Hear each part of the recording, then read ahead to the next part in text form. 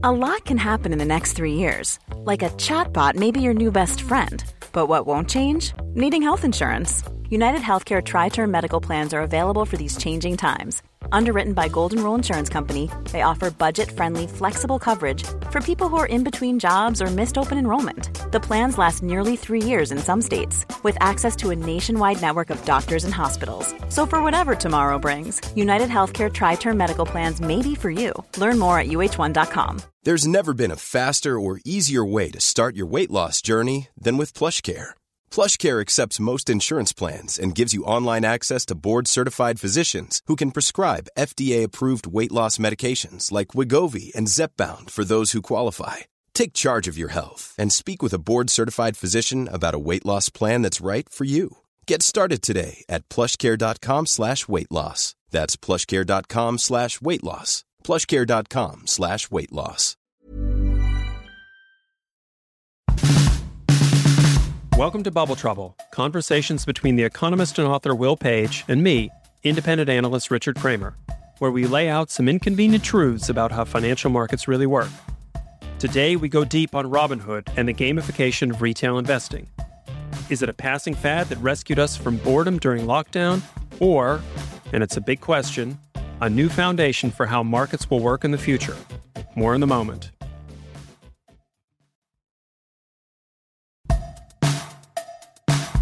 Welcome back to Bubble Trouble with myself, Will Page, and the analyst Richard Kramer. Hey, Will. So, during lockdown, we saw the GameStop episode, and during that period, you taught me a lot about what was going on, and we'll get into that in a minute, but we have to buckle up a little bit because Robinhood's just gone public, and that suggests that GameStop wasn't the stop, it was the start. There's going to be more of this coming down the pipe. And as we see GameStop using gamer-type culture to hype up stocks, what I'm really interested with this podcast is to understand what happens to Robinhood now. Critics are lining up to say it's a fad, it's a broken system, it'll all end in tears. But then again, how bad is it compared to what was there before? The hypocrisy of the criticism is what I want to uncover in this week's podcast. But before we turn to that, let's just step back and get to the basics of what Robinhood is all about.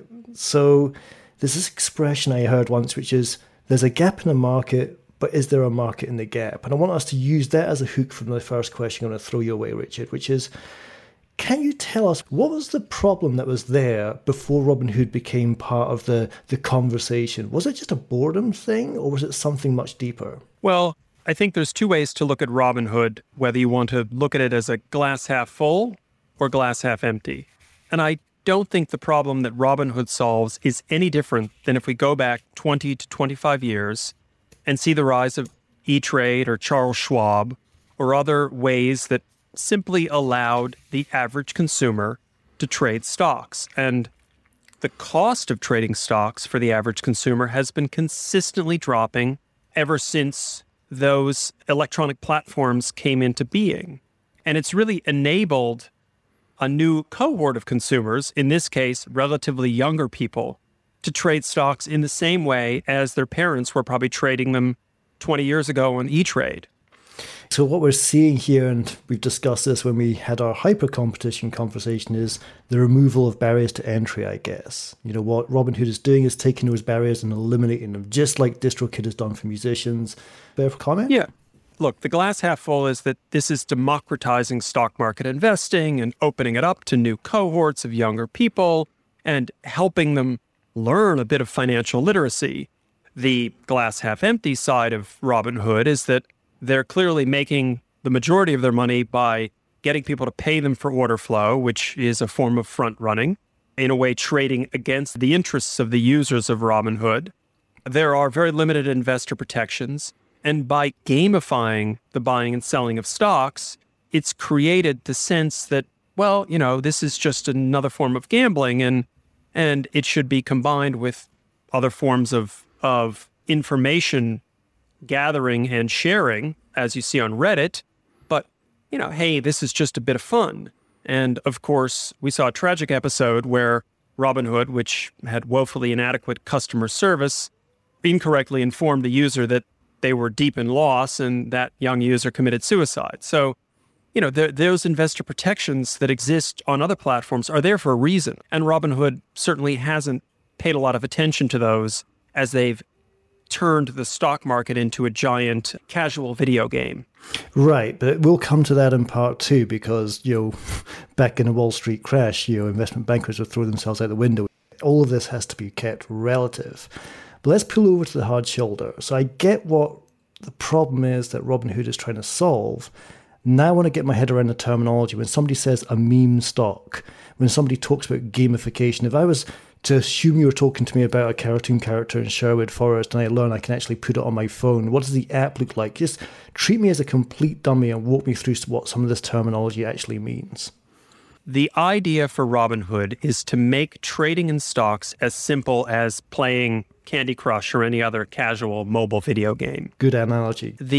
A meme stock simply reflects a stock in which the narrative has become completely divorced from any of the fundamentals of the company and become a matter of crowd perception of the potential of the stock itself to rise or fall, almost irrespective of what the company does. So it's kind of removing the friction. If I was a gamer, you said, try using Hargreaves Lansdowne or Charles Schwab, there'd be too much friction in leaving Candy Crush and going to Charles Schwab. But what Robinhood has done is, instead of bringing the horse to water, it's brought the water to the horse. It said this is identical to what you're doing on gaming, only you're doing it with real money and real markets.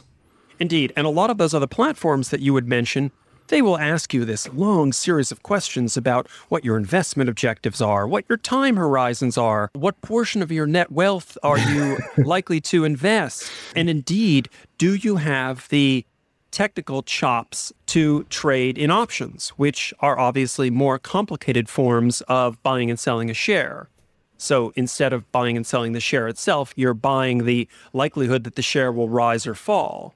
And these are not the most simple things for people to get their head around, but in the Robinhood app, they've been presented as just another level or another aspect of the game. I'm just wondering whether your average Robinhood customer has the attention span to discuss a time horizon. Yeah, and indeed, maybe one of the things, very much like the legalization of sports gambling in the States and in other markets, is this aspect of problem gambling. And gambling sites cannot just willy-nilly advertise to anyone. They have to ascertain that the risks involved in gambling. And Robinhood probably hasn't done that kind of due diligence with its customer base who signs onto the app, loads up a bit of money into the account. I think the average account has something like $250 and starts to play the game, which is known as the stock market. I like it. And of course, legalized gambling has to respect counseling services. And when I last left a casino, there's a big billboard saying, gambling addiction counseling services, buy one, get one session free. So you can kind of see how there's a market within a market there. Bubble Trouble as a podcast has this recurring theme of we've been here before. We've had bubbles before. We've got into trouble before. I mean, that's the purpose of the title of the podcast. I'm curious to see whether that applies here with Robinhood. I mean, you're a three-strike veteran of this game. When you look at the hype around Robinhood right now, is there an element of deja vu going on in your head? Well, absolutely. And that's not just with respect to the valuation of Robinhood stock itself or the growth that it's showing, but this was something we saw back in the late 90s, early 2000 tech bubble. The Fidelities of the world were setting up high street shops alongside the traditional Merrill Lynch brokerages in the U.S. You had TV ads all over the place for E-Trade and Charles Schwab and other online trading platforms. And people were discussing the finer points of optical networking stocks with their dentist. This was a frenzy and a craze that was indeed at the time very divorced from the fundamentals of the companies people were investing in. And that's the nature of bubbles, whether it's the South Sea bubble, the Dutch tulip bubble, or tech stocks, that the intrinsic value of what's being traded in the market gets completely divorced from the underlying value, if you will, of the assets that are being traded. Thank you, Richard. That brings us to a close of part one of this week's episode of Bubble Trouble, Robinhood and his merry memes. I'm certainly hearing an element of deja vu here. Just like you say, Richard, Charles Schwab back in the 90s did this. Robinhood is doing it in 2021 on a far bigger, far more fascinating, exciting scale. In part two, I will return to some of the positive and negative outcomes of this incredible story. On one side, the shareholder activism that could come out of this.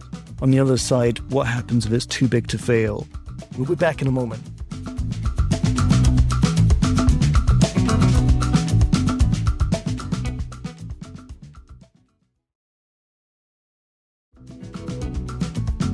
Back again in part 2 of Bubble Trouble, where this time we go to Robinhood and his merry memes. We've discussed, how we've been here before, we'll be here again with Robinhood. Just like we've been here before with past bubbles, we'll be here again with future troubles. But I'm still interested in the hype around Robinhood. I'm interested in the critics. I've been reading up before we prepared for this podcast about people who are dismissive of Robinhood, who think it's dangerous to the market, who thinks everyone's going to get burned from this model. And I'm just wondering whether those critics are actually just a little bit embarrassed about their own imperfections. Richard, when you see criticism of Robinhood, do you feel a little bit like people in glass houses shouldn't throw stones? Absolutely, Will. There's an element of leave the market to the professionals and the people who really know what they're doing. Now, one of the things that has happened in the combination of Reddit and Robinhood is this challenges the notion of market manipulation. It's fair to say funds of all sizes, whether hedge funds or long-only funds, have been doing for a long time. We talked in a previous podcast about getting long and loud. You buy a big position in a stock, you put out an investor letter which lays out the reasons you took the position, and try to convince everybody that the future prospects of this company are much better than you'd ever imagined. More than that, in our very first podcast, you introduced the terminology of sycophants and stenographers, which is exactly that whole way of manipulating markets. It's a soft form of manipulation, but it's manipulation nevertheless. And one of the things that makes these meme stocks stand out is they tend to have a limited liquidity, and the meme stocks tend to be selected out of ones that traditional professional investors have heavily shorted. So they realize that the more that they are betting against those who have bet against the company, the more likely they are to succeed. Now, in the case of Robinhood, their top legal officer was the highest paid executive in the company last year. He's an ex-SEC investigator that made $30 million. A poacher turned gamekeeper. We discussed that in past podcasts too. Absolutely. And one of the reasons you need to pay this chief legal officer so much money is because so many aspects of the Robinhood business model are sailing close to the wind. They've already been the subject of multiple fines, and whether there will be a further crackdown on this gamification of the way in which markets are supposed to function in an orderly fashion remains to be seen. Now, we'll get to our infamous smoke signals in a moment, but I got 2 more questions for you, Richard, and they come under this umbrella of just asking how big this Robinhood model can get, and when is it too big to fail, or when is it just too big for its own good? I mean, where does it go next? So the first question is really to understand about choice, and that is choice of information. Information is how we make decisions, and I could go to a conventional broker with conventional analysts and research notes galore coming out of those banks, or I could go to Reddit and follow what's being said there. There's pros and cons to either side, so can you just help balance them up for me? Sure. I think the choice that you posited there is one of, do you believe the experts, so to speak, whether that's the investment banks or research and other tools that are provided by platforms like Charles Schwab or E-Trade or other consumer platforms, or do you source your information in a crowdsourced fashion from platforms like Reddit, and whether those platforms have any real expertise behind them or instead just have an aim to hype things up and change perceptions of companies by in a self-fulfilling prophecy type of way, i.e. the stock goes up, it must be worth something. Do you believe in hers? Or, and there's a slight subtlety here, do you believe in the herd? That is, do you want to be part of the herd? A herd creation mechanism versus a following the herd mechanism. One of the things the meme stocks and Reddit crowd have taken aim at is heavily shorted stocks where professionals have done their research and realized that a company is in deep difficulty and have a large short interest in the stock. And the meme stock crowd knows that that will make it more and more painful if that stock keeps going up. So they're betting against the people who are betting against the company. Fascinating. So that's almost like a battle of the herds. You need a herd to make a short strategy work, and then you need an even bigger herd to make that short strategy come undone. So it comes back to this overarching theme when I look at Robinhood of just hypocrisy. Is it a lesser of two evils? You could have the sycophants and stenographers in the current model, or you could flip it to Reddit and herd-like behavior in this new model. I'm not sure which one is worse. Second question is just to tease out a potential positive here, and I want to credit Mervyn Somerset Webb and the Financial Times for putting this argument forward, which is we talk a lot about shareholder activism. I think it's fair to say we talk a lot more about the lack of shareholder activism. And could Robinhood be a force for good here that channels its energy into positive shareholder activism where there's not enough at present? Do you see a role for Robinhood in filling that gap? Absolutely, Robinhood could be a force for good in terms of shareholder activism, but that sort of activism requires far more sustained engagement with companies. Now, there was recently an activist which won some board seats on the board of ExxonMobil, which is the largest oil company in the world, or one of them. And their premise was that Exxon simply is not doing enough to address climate change. And they waged a very successful activist campaign. But this took months and years of effort to win over shareholders and bring them on board and get their votes. And it's not at all clear yet that the Robinhood or Reddit crowd has any real desire to have that kind of in-depth engagement with managements and business prospects to produce that kind of shareholder activist role. So it's like regulatory fatigue. You could have regulation, it just takes a long time. Does it work? The time it took for GameStop to take off was just a matter of days as opposed to the weeks, years that you refer to there. So I think it's interesting in terms of shareholder activism is a good thing, I would argue. Perhaps not enough of it. And perhaps one of the reasons why there's not enough of it is because it takes so long. If Robinhood can speed that process up, you may have a positive role for this platform in the future. Now, smoke signals. Richard, usually our smoke signals are to warn people about troubles ahead. There may be trouble ahead. I want you to put you on the spot here and say, can you give us one positive smoke signal that suggests that Robinhood is here to stay, and one smoke signal that says, wait a second, this is a house of cards? Can you split your smoke signals into positives and negatives this time? Sure. I'll give you the positive smoke signal, which is, Robinhood has showed a whole cohort of users you can do it. You can invest in the market. Don't be put off by all the expert jargon. You can get stuck in and play around a little bit. And there is some theory yet to be proven that this is a positive thing that's helping improve financial literacy. Again, whether this is simply a form of legalized gambling remains to be seen. But the idea that you're creating a generation of financially literate people who are comfortable investing in the market is probably a very good thing. And going back to part one, just briefly there, that's exactly what Charles Schwab did back in the 90s, I guess, of just widening the market, removing the barriers for investors to come in. And also the fact that the extremely high costs of participating in the market in terms of hefty commissions on stock trades have been a major deterrent. Hey, well, hang on a second. If I buy the stock, I'm going to lose 1% already in my commissions. That doesn't sound like a great deal.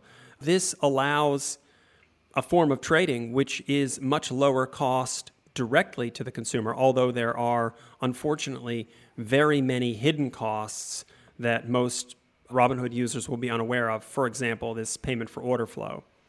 In terms of the negative smoke signal, the vast majority of trading on Robinhood is going to be completely unmoored from valuation, fundamentals, and all the bedrock underpinning of the markets that we've relied upon, really, for hundreds of years.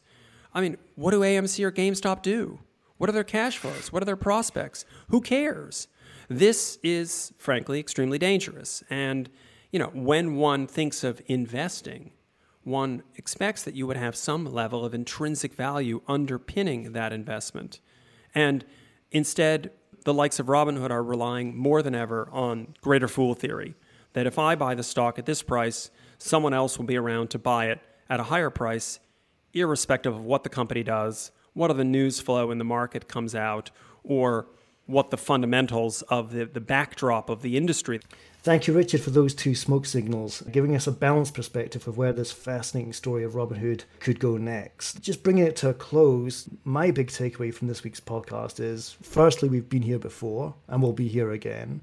Secondly, as we've seen in so many other markets affected by technology, barriers to entry have fallen, and that's allowing new participants to enter the market. A new cohort of traders have entered the market, and that's got to be seen as a good thing. And thirdly, I'm just fascinated by what signals do you want to trust? Is the belief that you can learn about markets more on Reddit a function of a lack of trust in what you can learn from more authoritative sources as well? So it's definitely here to stay, and I definitely think we're going to be back again in a future episode of Bubble Trouble discussing Robinhood and his merry memes. Thank you very much. This has been Will Page and Richard Kramer, and you've been with Bubble Trouble.